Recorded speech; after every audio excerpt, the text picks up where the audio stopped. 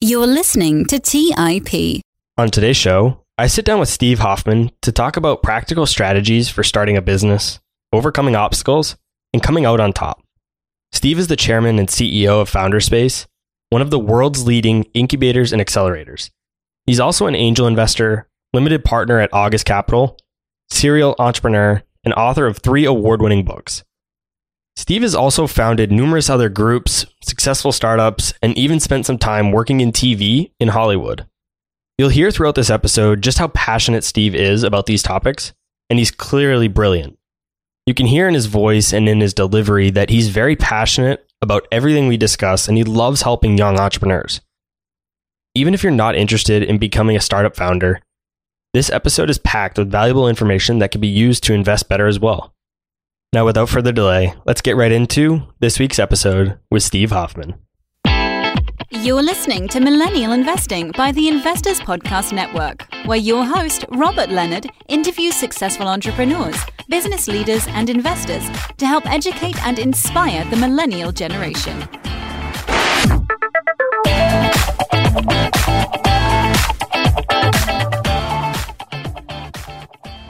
Hey everyone, welcome to this week's episode of Millennial Investing. With me today, I have Steve Hoffman. Welcome to the show, Steve. Great to be here. Let's start the conversation by talking a bit about your background. Tell us who you are and how you got to where you are today.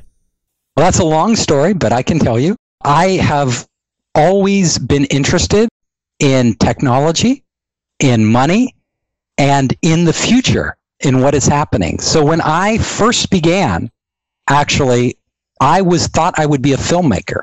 So in high school, I'd been all about being creative. So I'd made over 50 movies by the time I graduated high school. I was all set to go to film school. But my father, who is an engineer, actually a rocket scientist from MIT, he told me, he said, film is really tough. But I will tell you something. Computers are going to be running everything in the future. Everything. So you should study computers. Now, it wasn't my dream, but I went ahead and did it. And because I was very good at math and computers, and I graduated with a degree in computer engineering. And then the minute I graduated, I decided now I'm going to film school. So for graduate school, I took off. I followed my dream. I went to film school. I got a master's degree. I worked in Hollywood. And then it just took off from there. After I worked in Hollywood, I got invited to go to Japan and actually design games. So that was another dream of mine because I was a huge gamer. So I was designing games in a big Japanese game company. And then I came back. I started my own game company. And that was my first entrepreneurial endeavor.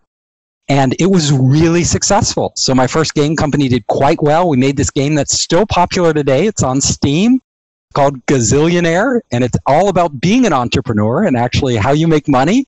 And I did that project. And then after that, the internet came along. It was a big internet days. And I jumped in with my friends and we started an interactive television company, kind of combining television, games, and technology all together, all the things I was passionate about. And then that was the first of 3 venture-funded startups I did. And then after the 3rd venture-funded startup, I thought I was done and I was taking a break. And then all my friends started to come to me and said, Steve, can you help us with your startups? Can you help us? How do we raise money? How do we get going? And I started to give them advice and help them out. Many of them were younger and it just kept growing and growing. And today we have Founderspace, which is an international startup incubator and accelerator. And I work with every year hundreds of entrepreneurs all over the world, many of them just out of college, some of them still in college doing their work, some in high school even. And I spend a lot of time not only investing or figuring out whether I want to invest in their companies, but also mentoring them and coaching them and helping them make really tough life decisions about their money, where they want to go, what they should be doing. And I love it.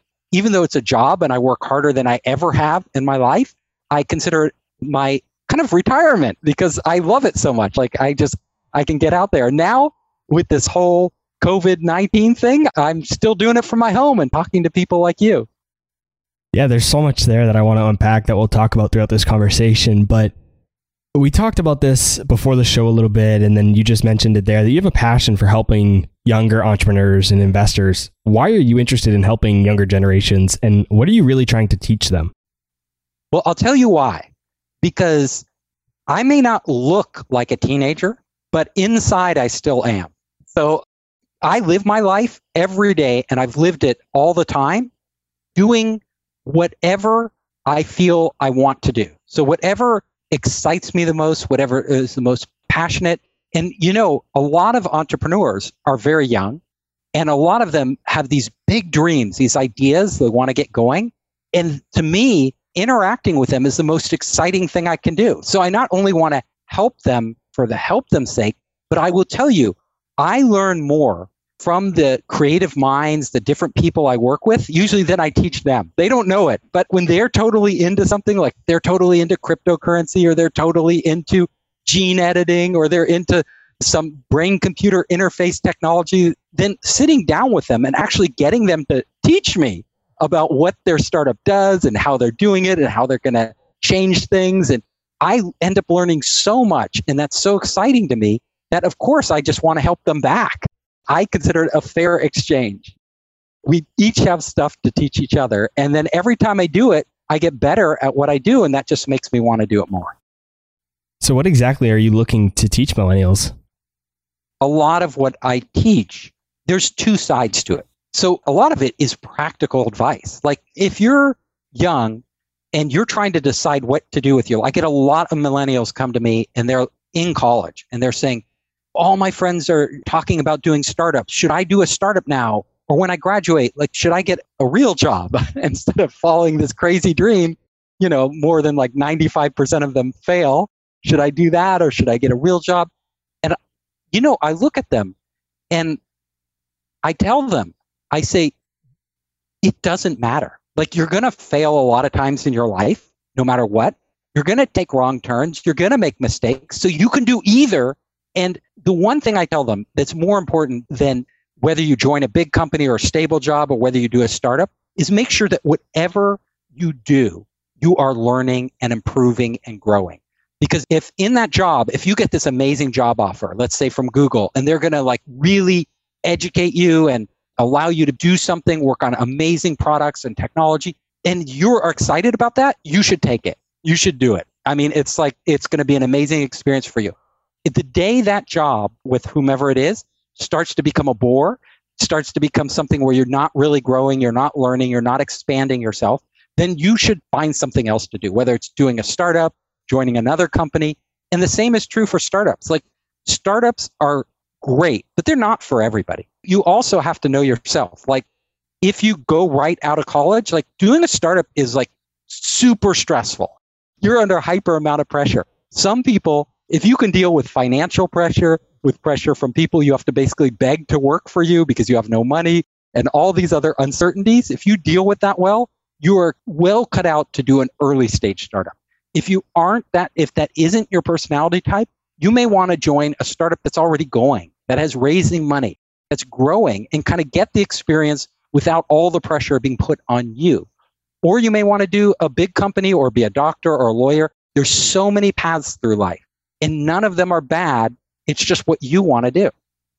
So are there certain people that you would recommend really goes towards the entrepreneurial path, and people that you recommend should avoid it? Yes. So number one, in order to, there's some qualities I have seen repeatedly in entrepreneurs that define, who it's right for. Now, I will say one thing. Entrepreneurs aren't necessarily born. You can make yourself into an entrepreneur. I myself am not a natural entrepreneur. You may think so today because I've done so much of it. I spent my whole life doing it.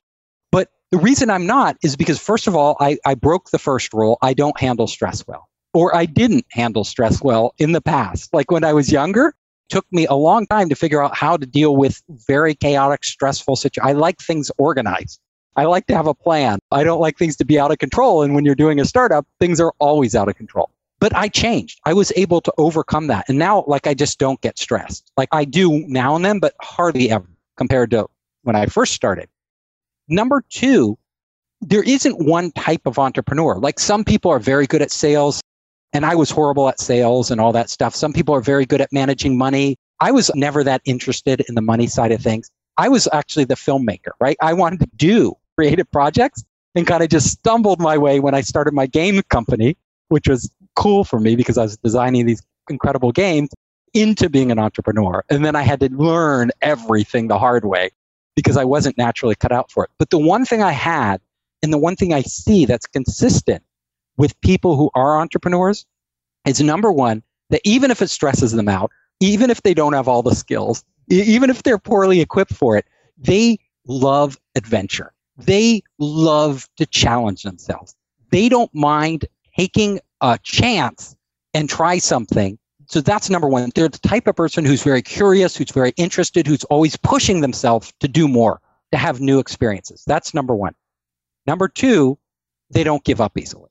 So I failed. Like I had some companies that were successful, some that were failures. I had projects that worked, projects that didn't, games that were big, games that flopped. But you just keep going. You're like, you will not stop, because ultimately that's probably the biggest one. Like you have to have the curiosity, the desire to do something new. You have to be able to not give up part way, because if you want to give up, it's not going to happen. And then the last quality that I see, if you can be a co-founder and not have this last quality, but if you want to be the CEO, you really need this. And that is the ability to lead. Like there are certain businesses you can do on your own. Those are called more lifestyle businesses, and those are fine.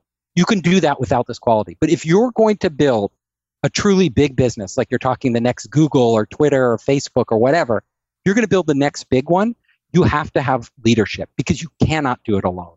You have to be able to bring other people in, to motivate them, to steer them.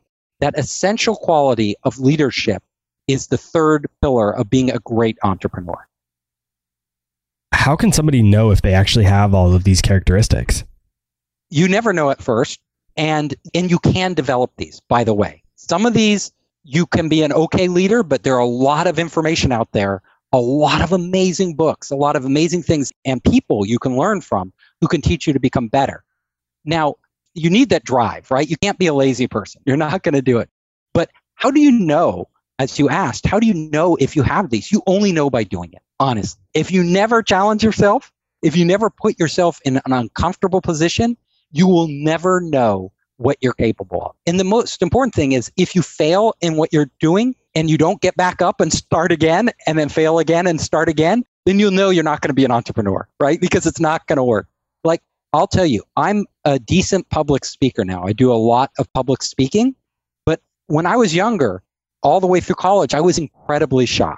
So I actually was terrified to get in front of anybody, to do any sort of sales presentation. God forbid I would do a talk.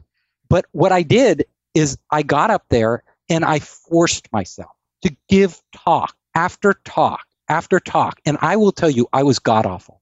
I would be so nervous. I would be shaking. I would be scared. But every time I did it, I would evaluate what I did. I would go through what worked and what didn't work. And I would always try different things.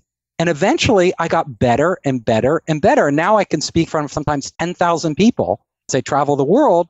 And it's not a problem. It's like the same as speaking one-on-one to me, because I've done it so much. So my point is, like I said, probably the biggest thing was perseverance. Like, keep doing it no matter what. If you have that in you, you will figure out a way to succeed. Nobody can stop you. You may have many, many disasters along the way, but eventually, if you have somewhat of a brain, you will be able to figure it out. Let's take a quick break and hear from today's sponsors. Hey guys, about a year and a half ago, my wife and I got married, and one of the most stressful parts of our relationship has been trying to join our finances together.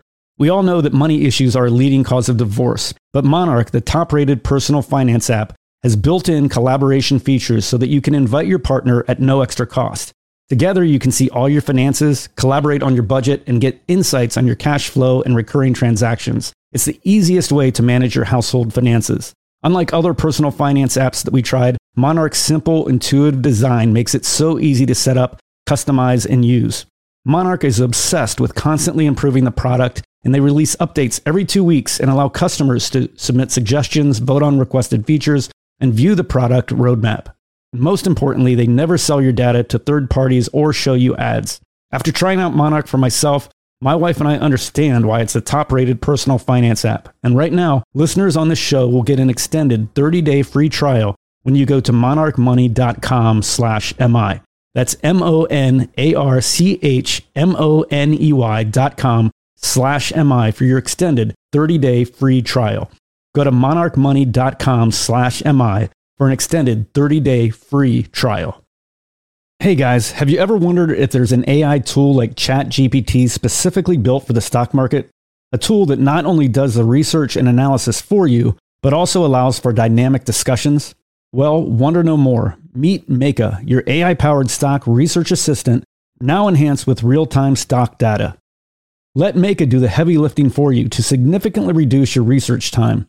And the best part, Meka is 100% free. Ask Meka questions like, explore the financial health of Apple through a summary of its balance sheet. Compare the financial statements of Apple and Tesla. What is the analyst price target for Microsoft? What is the social sentiment analysis of Amazon? And millions of other queries right at your fingertips. Visit Meka.com. That's MEYKA.com. Hey guys, when it comes to financial advice, you've got to trust the source. It's why you listen to this podcast. When I'm looking to upgrade my wallet, I turn to NerdWallet. Their expert team of nerds dives into the details to help you find smarter financial products. Before NerdWallet, I'd pay for vacations with whatever credit card was in my wallet. But I was missing out on miles I didn't even know I was leaving on the table. Now I've got a new card with more miles and more upgrades. What could future you do with more travel rewards? A hotel upgrade? Lounge access? A free flight to a bucket list destination? Wherever you go next, make it happen with a smarter travel credit card. Don't wait to make smart financial decisions. Compare and find smarter credit cards, savings accounts, and much more today at nerdwallet.com. NerdWallet, finance smarter. Check out nerdwallet.com and start making smarter financial decisions. As with all cards, credit is subject to lender approval and terms apply. All right, back to the show. Now, do you think what it takes to become an entrepreneur can be taught, or do you think it's something innate? And this question comes from, I had Gino Wickman here on the show a few weeks ago, if you're familiar with him. He was the author of Traction, the new book Leap, a bunch of other very popular entrepreneurship books. And he talks about how entrepreneurship can't be taught. So I'm curious to hear your opinion on this. Totally disagree. But everybody's entitled to an opinion, and we're both probably wrong. No, the reason I say we're both wrong is because in reality, nothing is black and white. So I have seen entrepreneurs who have been taught or taught themselves, more likely, to become a great entrepreneur. And then I have seen others who will never learn. So this is the reality. There are certain people who can't be taught. No matter what you teach them, they're never going to be a great entrepreneur. They literally will never do it, right? It goes against their personality. They will not change. Now, other people can be born a really awful entrepreneur. Like I was born an awful entrepreneur. It took me a long time. So I was born like not naturally gifted, but I was so determined that I just kept hitting my head against the wall. You hit your head enough against the wall and you either split open your head or you go through to the next room. And like I eventually got through to the next level and the next level after that by just being stubborn, but also being flexible enough to actually learn along the way. Now, the thing I will tell you is kind of a fundamental answer to this question is, are you the type of person who's open-minded enough and self-aware enough to actually teach yourself? If you are capable of teaching yourself, you could have been born a bad entrepreneur and you can become a great entrepreneur. If you're not really capable of adapting and changing and learning from your mistakes and from others, then forget it. So that's the real answer. It's somewhere in between, and it's different for every person. And I'm glad you have that opinion. You mentioned right at the beginning that you completely disagree, and I'm glad that you do, because I think I like to represent different opinions here on the show. I mean, if everybody agreed, that might be helpful because it could give people guidance, but then again, it's not going to apply to everybody. So I think it's good to hear the different opinions, and everybody listening to the show can hear Gino's opinion, it can hear your opinion, and then make the best decision for them. And the same goes for stock investing. Certain people will recommend that people only invest in index funds. We had JL Collins here on the show, and he talks about only investing in index funds. And then we have other great individual stock pickers on the show. So it's really interesting to hear the different dynamics, and I'm glad that you had that opinion. Now, I want to tell you an example of this. The question is, do you have to be super huge, right, super fat in order to be a sumo wrestler, a successful sumo wrestler? The answer is, if you are super fat, if you are like have that body build, like this huge body, being a successful sumo wrestler is much easier. So if you're born with all the natural traits I've been talking about, and you're great at sales, you're great at leadership, people just love you, blah, blah, blah, blah, blah, you're brilliant. Yeah, being an entrepreneur is going to be so much easier. Like your chance of success, I'm not saying it like it's the same chance of success for everybody. It's going to be a lot easier. But even if you're not, you can push the limit. Reality is, like when I was in Japan, I spent time there, I got into sumo, right? So one of the best sumo wrestlers in Japan was this little guy. He wasn't even big. He was little and he wasn't super fat, but he was very strong, and he would use the other guy's big weight against them. So they would charge up to him and he would like move really quickly and they would fall over and fall out of the ring. And then he would win. He was amazing, but he had none of the natural attributes you would associate with a traditional sumo wrestler. I think being an entrepreneur is the same way. You got to know your strengths, use your strengths, and where you're weak, you got to find ways to make up for it. And actually, jiu-jitsu and all these things do that. In the real world, it's the same way. Now, some people can learn how to figure out, even if they're weak in a lot of different things, how to succeed, and other people, they just won't do it. I have to say, I think that was probably the first time I've ever had someone on the show use sumo wrestling as an analogy for entrepreneurship. But I really like that. I think it was a very good illustration as to the concept that you explained. I think that was really good. I liked it. Now, I want to dive into some of the investing that you're doing. A lot of the people that listen to the show today are really interested in investing. And so I want to talk about that. I know you have equity in close to over 100 startups. So the first question I have is, how did you even come across these opportunities? Were they part of your incubator program, or did a lot of these come before you even started that?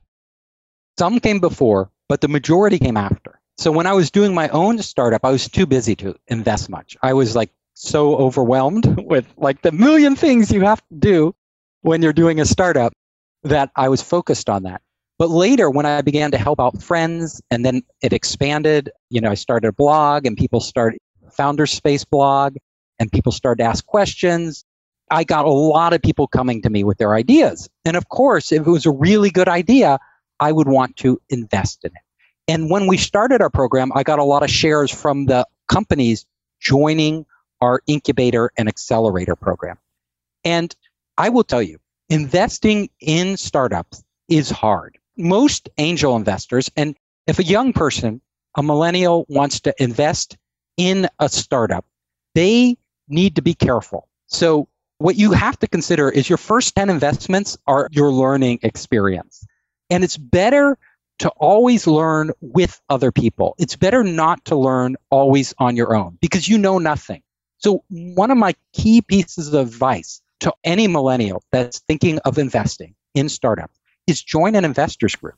If you have the money, join a group of other investors. They have these angel groups here in Silicon Valley, all around the world, that get together like Sandhill Angels, Bay Angels. There's tons of these angel groups. And what they do is they get together and they evaluate the startups together. In that process of hearing how other people evaluate the startups, you will learn so much about what makes a good investment and a bad investment. Because these people have been around the block. They have made a mistake. Many of my friends who just dove into investing, they have money, they ran their business well, they felt like they understood. If they were lucky, you know what they told me? They said, Steve, my first 10 investments, I lost money on 9 of them. I made money on 1, and I was so lucky that one made enough money for me to break even. That was the lucky ones. The unlucky ones, they didn't make money on any of them because it's really hard. It's hard for professional investors. You always read about, the guy who invested in Twitter early and then it just made him a billionaire and all these things.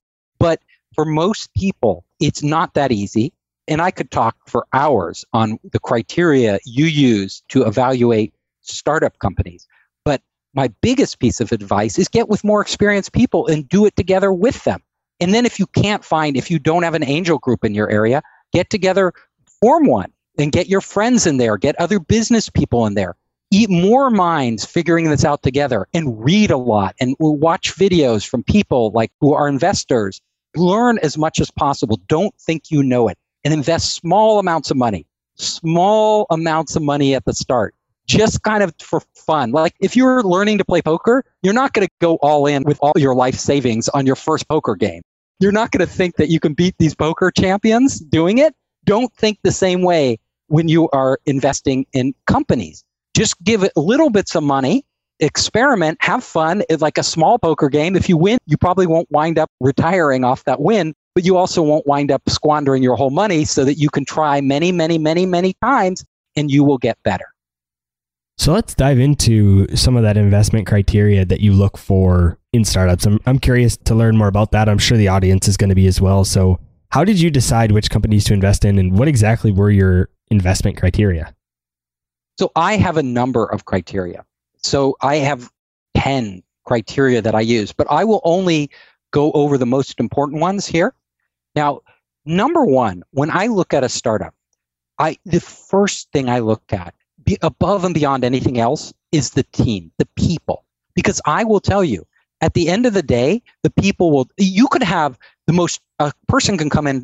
entrepreneur can come in with the most incredible idea ever. But if that entrepreneur's team is not good, they will fail to execute on it. They will not be able to bring it to market in a way that the product is any good. Maybe their idea was good, but it's a huge step from the idea through implementation. So the idea is like 10%. I mean, the idea sets the direction, but whether you actually achieve the goal is a whole nother thing. So the idea, you can start in the right direction. Now, the thing about startups that's crazy is what seems like a good idea at the beginning, more often than not, is a bad idea. It's like actually not the right idea. Like you look at companies like YouTube and you're like, oh, those guys, they started this company and they were so successful. How did they come up with the right idea at the beginning? Well, the fact is, most people don't know this, but YouTube was a dating site, a video dating site. Nobody likes to date by video, and it totally failed. And it was only later when they figured out they could use the same technology to allow people to share videos that they actually took off. And the same was true for Twitter. Twitter was an early podcasting site, before it was really big, and they were too early and they were failing. And that's when they came up with Twitter. You go on and on and on. Facebook was like a hot or not site, a site kind of like another type of dating site, which became a social network. All of these things, people, what we call iterate or pivot along the way.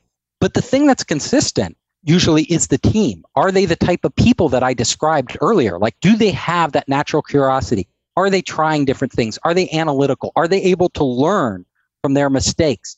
If you talk to the people and you're really impressed with them, the chance of that company succeeding, especially when it's an early stage company, not later, is much, much higher.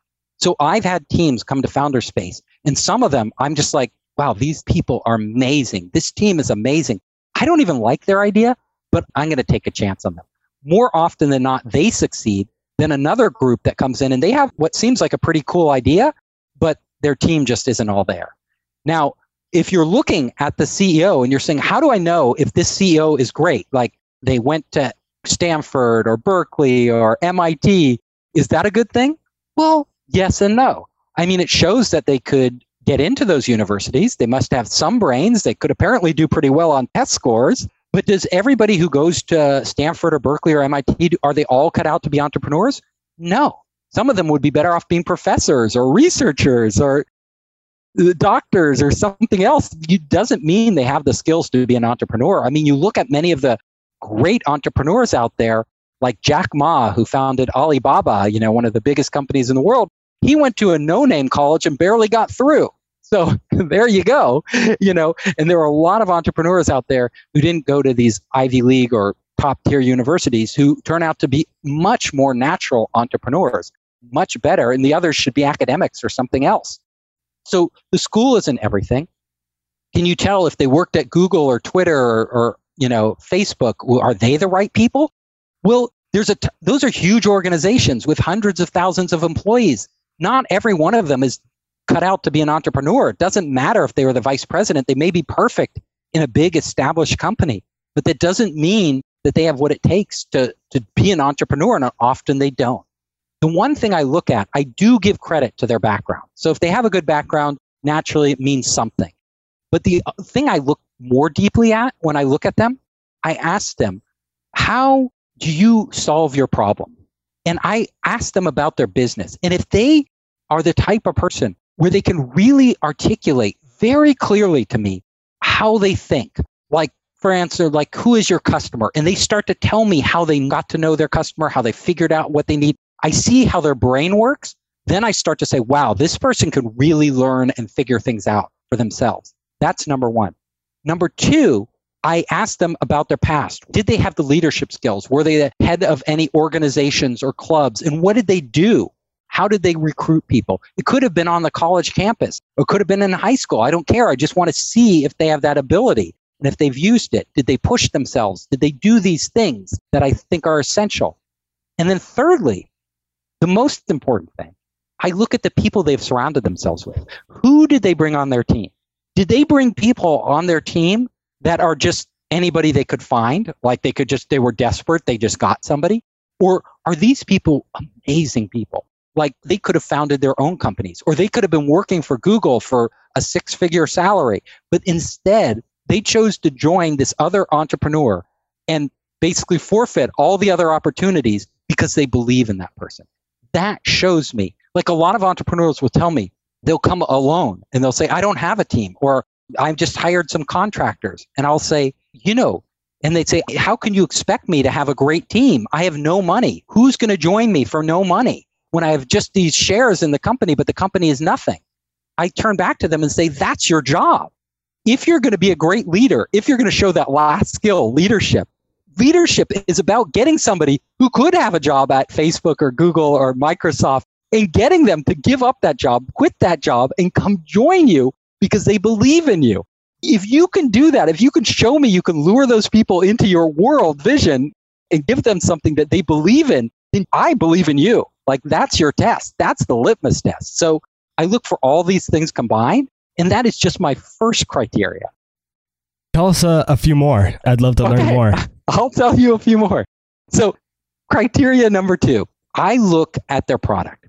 Now, it doesn't have to be fully built out. It can be in a PowerPoint. Hopefully it's a prototype. Usually I like to invest in a prototype or beyond, or it's in the marketplace. But I look at their product and I ask them, why would somebody, there's always another solution out there. Always. Whatever you've invented, no matter how novel and new, somebody else has been doing things. We've been around on this planet for a long time. We figured out how to solve most of our problems using older tools, right? So why using your new service or your new product? What are you doing better? Now, if they tell me my product is like all my competitors, but it has this feature and this feature and this feature, then I'm not interested. Why? Because features make a product incrementally better. Like they make a product a little better. Oh, you have an extra feature. That's nice. I don't want features. Nobody switches. If you told me we're using Meetup right now to conduct this interview, and I'm happy with Meetup, right? I like it. If you told me there's another software out there that is like Meetup, but it has this extra feature, most people aren't going to switch. We're just like, we already know how to use this. We're already using it. In order to be successful, a product has to offer a fundamentally different value to the customer that customer isn't getting from whatever's already on the market. If it just makes it a little better, nobody's going to bother because people have inertia and they won't move. For a startup to break through, and it's really hard to break through. We read about all the success stories, but you never read about the failures. And it is extremely hard to break through. But in order to break through, you can't just improve upon what people have. You have to have 2 things, and this is what I look for. You either have to be exponentially better, meaning that this product is so much better than everything else out there that, of course, I'm going to switch. So at the beginning, when Google launched, there were 19 other search engines way ahead of them. There was Alta Vista, InfoSeek, all these search engines out there. I remember using those. But when Google launched, their new algorithm for finding results made the others look prehistoric. Literally, their page ranking algorithm was so much more effective that you always wanted to use Google. So they were exponentially better than everybody else, and that allowed them to rocket ahead. Everybody just switched. Otherwise, they wouldn't have switched. The only other way is to be different, to offer something that a value that nobody else is getting from the other products in the marketplace. If the startup does this and they're using technology so that they can enable people to do something they couldn't have done before, And it could be entertainment value. It could be productivity value. It can be bringing in more revenue to their company.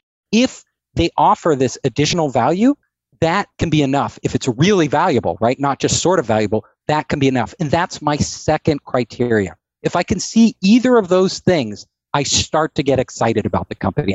They have something here. So let's talk a bit about what is a disqualifier for you. When you're talking to founders or you're looking at a company, what are the types of things, what are the characteristics that you see and that's an immediate red flag and you're like, I'm out. I don't want to invest in this company? There's so many things. So number one, if they say there's no competition, they're out. That means they haven't done their homework. That means they're either lying to me because they've looked and there's competition and they don't want to show me, so that they're not being honest, which is bad because we need to have an honest relationship. You need to tell me why you're better. If you're not showing me your competitors and showing me detail by detail why you're superior, I can't even evaluate your startup. Number two, there is no competition. It means that if there's no competition, and there always is competition, it means there's no business. That's why nobody else is doing it. There's no solution because nobody cares. Nobody cares about. I've had a company like that. We started a company and we were working on it. And then all of a sudden we realized that there was another company out there who had done pretty much what we were doing. And they were the only one we could find and they had failed. What did that tell us? That told us we better not do it. We're just going to go down the same path they went down. Consumers don't want this. That's why there's no competition. So you should get very worried if there's no competition. Number one, red flag. Number two, small market. Literally venture firms and even angel investors, you need a big market. Look, investing is risky. You're going to lose. Most of the bets you place on early stage startups aren't going to pan out, like I said before. But if one of them hit big, if one of them IPOs, that's where you make all your money. And it's not just angel investors. Every large venture fund knows that they could have 20 startups in their portfolio, and one of those companies is going to make more money than all the others combined. That's the math. That's just how it works out because it's so hard. And when something works and it's in a big market, it goes. So if the market is small, if the market is constrained, it would be like trying to grow a whale in a fishbowl. It's just never going to work. You're never going to get a whale out of a fishbowl. It isn't a big enough environment. So we need to see a lot of customers willing to pay a lot of money. And if that isn't there, we're out. If the entrepreneur doesn't have a good team, I mentioned, we're out. If the entrepreneur, technology-wise, there are times when I look at the technology and the entrepreneur will have spent forever on this technology. They'll filed all these patents. They'll have been working on the technology for years. And then I ask the entrepreneur, who is your customer? Who will actually buy this product? They're they don't want to talk about it. They just want to talk about the technology. I know that company is not going to go anywhere because either there are no customers or this person fundamentally isn't capable of even thinking about customers. And a technology alone never wins. I always say, technology is worth nothing unless somebody wants it. It's not the technology that's valuable. What's valuable is what the technology can do for the customer. That's what's valuable. So if you can't prove that to me, if you can't show me how this technology translates into providing value for customers, then you have no business. You just have technology. You might as well be in a research lab or a university, which is great, which is probably where you should be, and which is where many of these inventors are.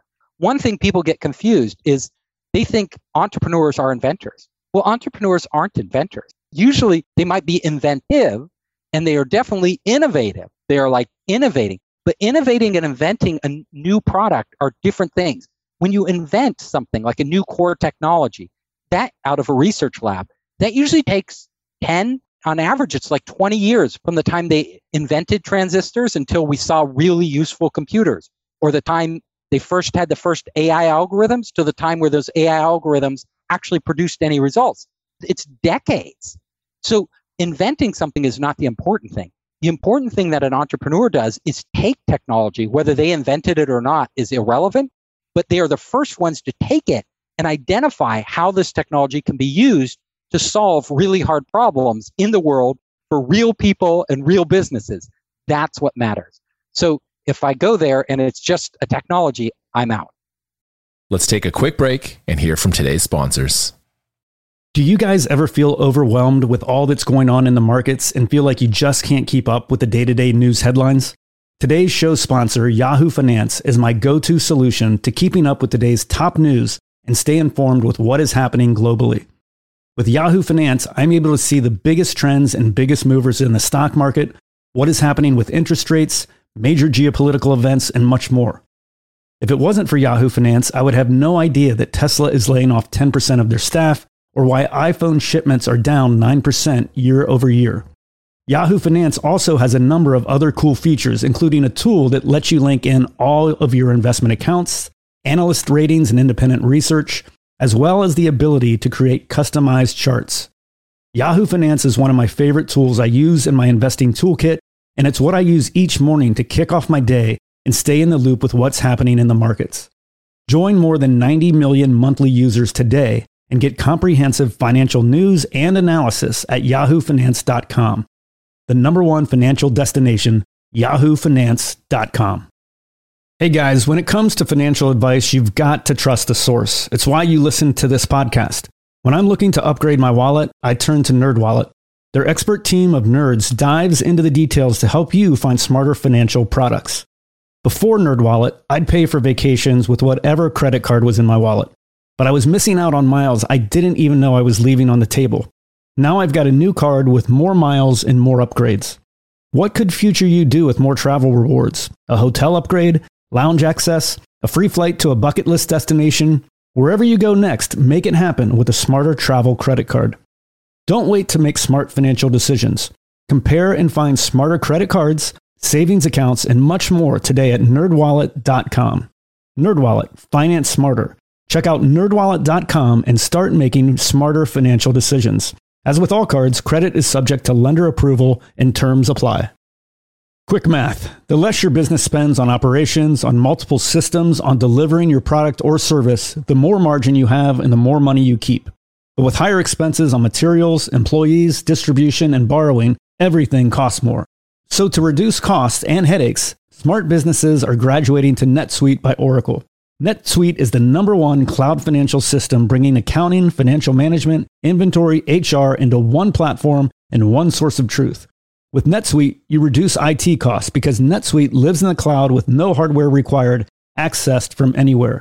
You cut the cost of maintaining multiple systems because you've got one unified business management suite. You improve efficiency by bringing all your major business processes into one platform, slashing manual tasks and errors. Over 37,000 companies have already made the move. So do the math. See how you'll profit with NetSuite. Everything seems to be more expensive these days. I've noticed this at my own businesses that I've run. You'd be wise to find proven ways to cut costs and boost performance at the same time. By popular demand, NetSuite has extended its one-of-a-kind flexible financing program for a few more weeks. Head to netsuite.com/MI. netsuite.com/MI. That's netsuite.com/MI. All right, back to the show. So let's talk about how an investor actually makes money in investing in a startup. You briefly mentioned through an IPO as one of the ways, but there's very few startups that actually make it to that point.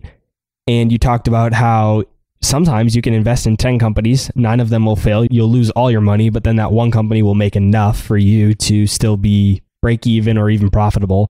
And then given that most startups aren't profitable, you're not getting monthly cash flow, most likely you're not getting any dividends or anything like that from the company. So how do you actually make a return when you're investing in a new startup? So there are a number of ways to make a return, but you really almost never make money unless the startup does one thing, and that's called an exit. An exit is when those shares that you own as an investor are sold to somebody else. Now, you can have different exits. Like you could be an early investor and sell your shares to venture capitalists, right? So some big venture capitalist firm comes in or a PE firm comes in and they buy up all the shares and they want to buy your shares, you can sell them. But usually you're better off holding on to those shares. If there's a well-established venture firm that is willing to pay you for those shares, that means they expect those shares to grow a lot. And unless you know something that they don't, you should probably hold on to it because they're going to be able to give the company the capital to get to the next level. The best exit is when a company is acquired. We always read about it. Big corporation, Fortune 500 company steps in and buys a startup for $1 billion. That's an exit. Or if the startup goes IPO. So if a startup usually doesn't get acquired or doesn't go IPO, in most cases, not all, but in most cases, especially for venture-backed startups, you will never see a penny. Because when they shut down, usually it's at the point where they have no money.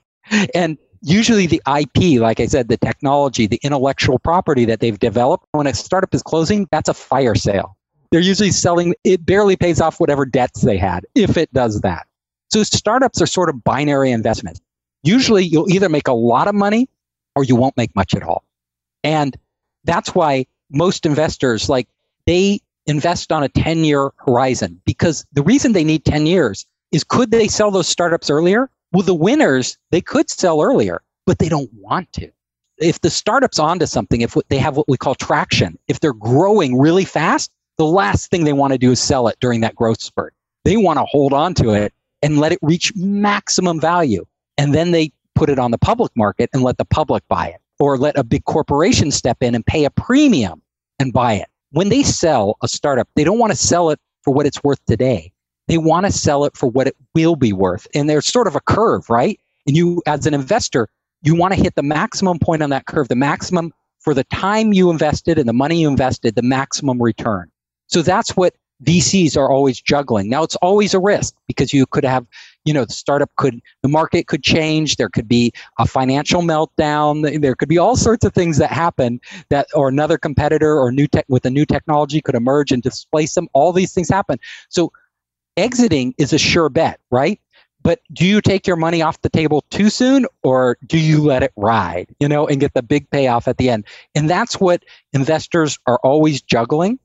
If you're a typical angel investor, you're probably not on the board of directors. So you're not going to be involved in making those decisions. But you may be. If you were early in the company, if you secured a board seat, you may be involved in helping steer and guide the company. And I always say to investors, either, don't invest in startups that you don't think will be huge. Because if you don't think they'll be huge, it's very unlikely other investors are going to come in and keep giving this company money. So as soon as they hit a road bump, as soon as they hit a hard spot where they really need money, they're just going to die, because no other investors will step in. Only the companies that are growing rapidly are the ones who have a high probability of securing money, more money, or ones that can reach profitability. But the last thing, and this is really important, probably my most important point for angel investing, there are two different types of angel investors. There are angel investors who do venture investments, which is what I'm talking about. Venture investment mean that can grow potentially into a unicorn, a billion or multi-billion-dollar company. But there are other types of investors that might invest in a local restaurant. They might invest in a laundromat. They might invest in, these are generally not good investments unless you completely control them yourself. Because what they end up with is you end up giving whoever started the restaurant money to start the restaurant, and unless you have some guaranteed sort of profit or revenue sharing, you won't see any money. Like, they will keep all the money, right? Because most restaurants, unless they become this huge chain, don't sell for anything. They just close down at some point. So you're just funding their lifestyle. That's why in Silicon Valley we call it lifestyle. You don't want to be a lifestyle investor. First of all, the multiple on returns are far less.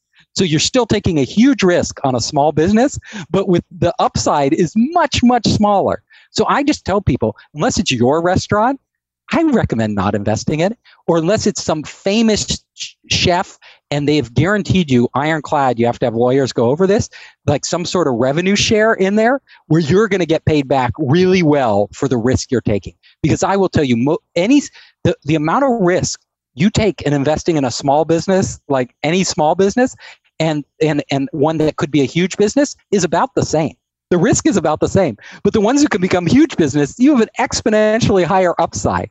So the risk versus return ratios are completely different. You need to take this into account. And you mentioned the restaurant space. You mentioned a couple others. Are there specific industries or sectors or company types that you like to invest in? Yeah. So there are different categories. Now, I'm a tech investor. So when I invest, I typically, but not always, but typically I invest in companies that are leveraging new technology that give them a strong competitive advantage. Like when they go into the marketplace, they are, all the incumbent players are at a disadvantage compared to what they have. and they're moving fast. That's what I look for. But there are many types of investments out there. Like you could invest in real estate. That's something I'm not talking about. It's totally different. In real estate, I always say if you're an investor, the more control you have over the investment, the better in some cases. My feeling is in certain investment sectors, there are a lot of different sectors you can put your money in. So there's hospitality, there's food technology, there's just the food business. There are some commonalities. Now, you don't have to use technology to invest and become a really good company. Let me give you an example.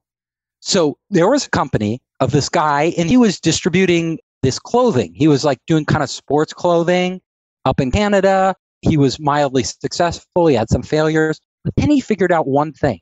He figured out women really want yoga clothing. They really want this. And he was at just the right time. He caught this, what I call a wave. It's a trend, right? He caught the trend of just at the beginning of the whole yoga movement, and he made Lululemon, which you've probably heard of, the famous yoga brand, right? But he was the first one out there who really targeted these yoga women and made it really a great product just for them. And then it just spread virally. Even if you weren't into yoga, you were buying Lululemon because it was cool. It was hip. He had built a brand. Now, would have that been a great investment for me? Yeah, of course. It would have been an amazing investment. And there are restaurant chains that can do that.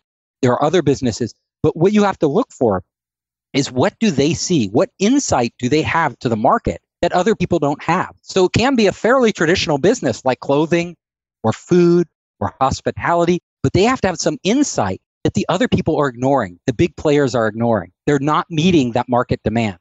I always like to say of entrepreneurs, the hardest thing you ever do as an entrepreneur is not to create a great product. That comes second. Like that's later. Because you can have the best product in the world, and if nobody wants it, it means nothing. The hardest thing you ever do is hunting for extreme demand, where there's an unmet demand in the marketplace because the market has changed, like yoga became popular, and you can come in with a solution that you can create for those customers. If an entrepreneur has figured this out, everything else usually takes care of itself. Like that is the hardest thing they do.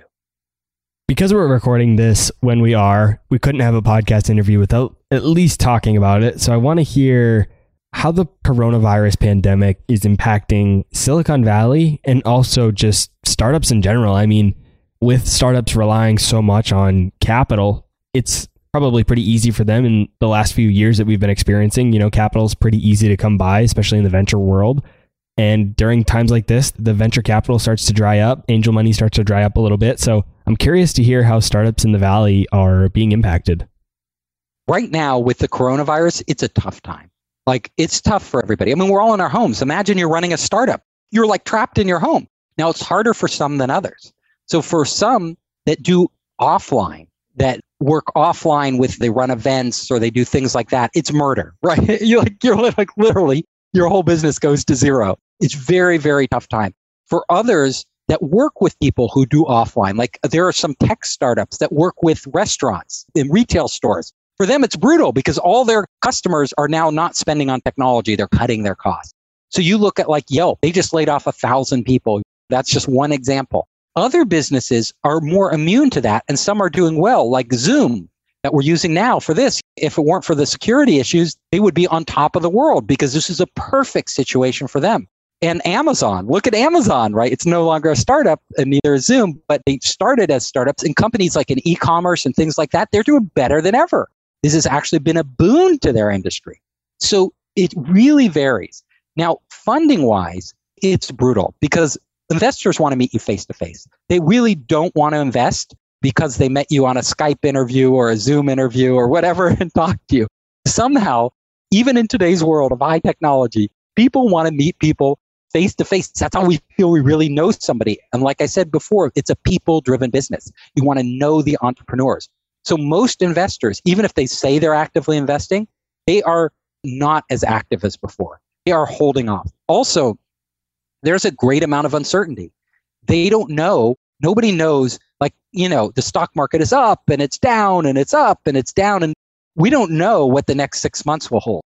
And in uncertainty, especially when there's a long time horizon and so many opportunities to die along the way, which is startups are very fragile. In a down economy, big companies like Microsoft and Google, they're going to be fine, right? They're going to survive. They're not going to go bankrupt. But in a down economy, startups get murdered, right? So if you're an angel investor, you're being very cautious right now. If you're a later stage investor, you're investing in companies that have a lot of growth and you can see that they're going to rebound and they have the resources to handle this, then it's a much safer bet to continue to invest in them. And maybe it's a good time because their valuation might be less. So we're seeing this dynamic play out.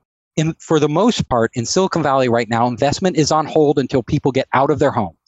Then it'll pick back up and we'll see a lot more activity.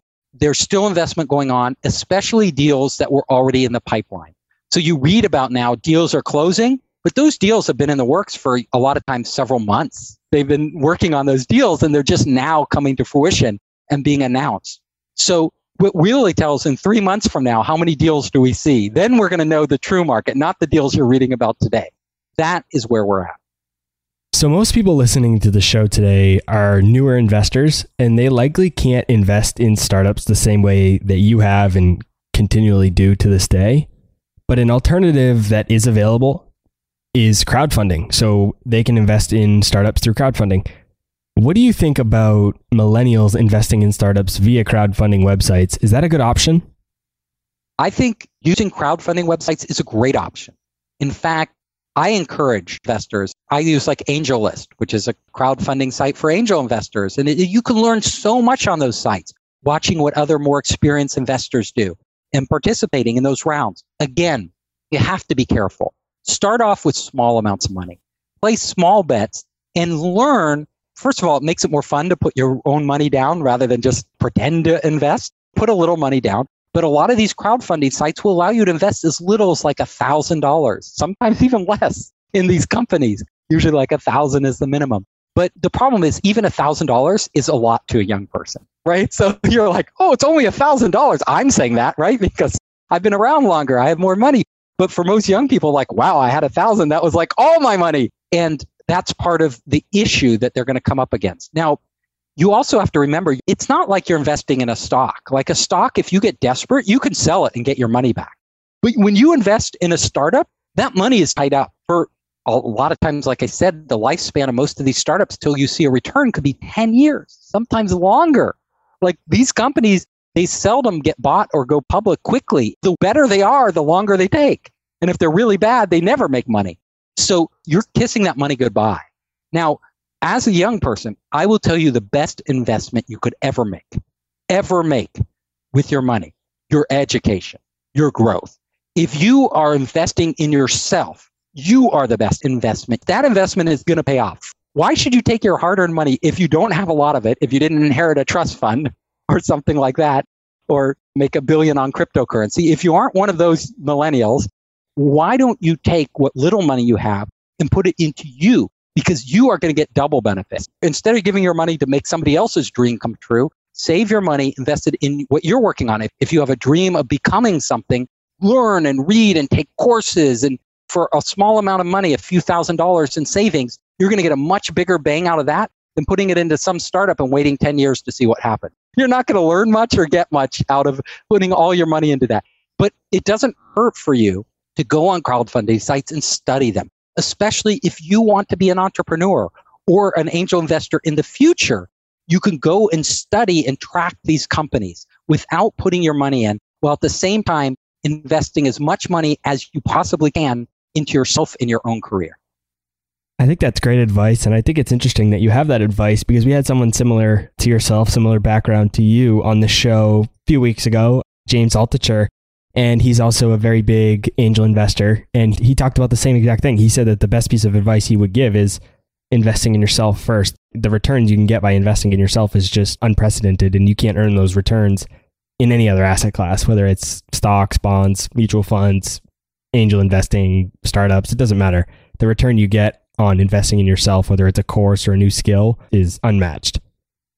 And even saving your money so that it buys you time, right? So that you don't have to go and take a job right away. Like if you have a savings account and you have some money in there and you can live several months, that allows you to hunt around for a better job instead of taking whatever job comes to you first, which might and probably is not the best job you could get.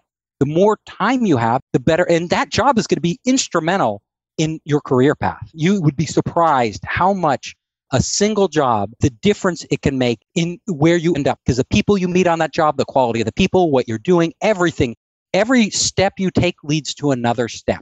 So if you are going to just take whatever, really smart people don't take whatever's easy or convenient. Really smart people look at what they want and plot it out. What do I need to do? And they are willing to sacrifice in the beginning. They're willing to sacrifice because they don't put this money into stocks. They don't put this money into startups. They don't put it into real estate. They're using the money so that they can have the time and make the decisions that in the long run will really benefit them the most strategically. Like going back and getting a graduate degree can make an enormous difference. Just the pay and the amount of responsibility you get from going from like an undergraduate degree to a master's or a PhD over the course of your lifetime, enormous value. Like way more than you could get on most stocks for the money you invest. Or taking courses. You don't have to pay to go to a graduate school. You could just read more books, to go out there and experiment with stuff, or even volunteer to do a job. Like instead of just jumping in to a job, say, I want to do a 1-month internship with them. Like I'll volunteer. They don't have to pay me anything. I just want to go figure out if I even like this business before committing. Yeah, I'm not saying I am super smart by any means, but I've done very similar things in my career. I actually got my first job out of college, and then I had an opportunity to go somewhere else. And it was actually a step down in pay, but I thought the opportunity was very large for me. I thought long term, I said, this is going to be a very good move for my career. I'll consider this like a quote unquote investment. Maybe I'm making a little bit less in the short term, but in the long term, I think it will lead to more. And then the reduction in my pay is that investment. And within a year and a half, it led to a significant increase. I doubled my salary in a new position. And I said I was thinking for the long term, which I was. It ended up only being a year and a half, 2 years later, but it's worked for me personally in my career. Exactly what you said. I went on to get a graduate degree. I didn't really want to do that per se. I was 16 years of school. I was done. I was ready to be finished, but I decided to push through for those 2 final years to get my MBA. And I've done very similar to exactly what you said with both graduate degrees and my career. And I think it's been very helpful for me. So I think that's fantastic advice. And Steve, I know there's so much more that we could talk about. I could talk probably for hours like you could, and enjoyed learning all about the Valley and also startups, how to invest in them, how to make money, how to make money as an investor in them. So we'll definitely have to have you on the show to talk about that more. But for those listening today that want to go connect with you after the show, where can they go? Just come to founderspace.com. You can contact us there. We actually have an online program, a 3-month online startup program. It's very cheap, especially for students. We make it very cheap. But if you can't afford it, for whatever reason, we'll give it to you for free. Like you just have to ask us, because I believe everybody should have an education. And if you don't have the money, we don't ask any questions. We just support you. I also have 2 books. You can get them on Amazon or anywhere else. They're audiobooks and Kindle and all that stuff. My first book is Make Elephants Fly, which is all about how to get your big idea off the ground. The elephant is your dream, that thing you want to do, and making it fly. It basically shows you step by step how entrepreneurs have done it. And then my new book, it's being published by HarperCollins. It's not out yet, but it's called Surviving a Startup. And it's basically everything you need to do to survive. And hopefully, after all my experience at all the startups I've worked with, wind up on top.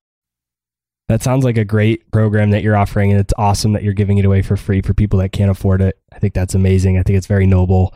I'll also put links to the books and resources that you just mentioned in the show notes so that everybody listening today can go check those out, learn more about what you got going on, and dive more into your content. Steve, thanks so much. Thank you. It's been wonderful. All right, guys. That's all I had for this week's episode of Millennial Investing. I'll see you again next week. Thank you for listening to TIP. To access our show notes, courses, or forums, go to theinvestorspodcast.com.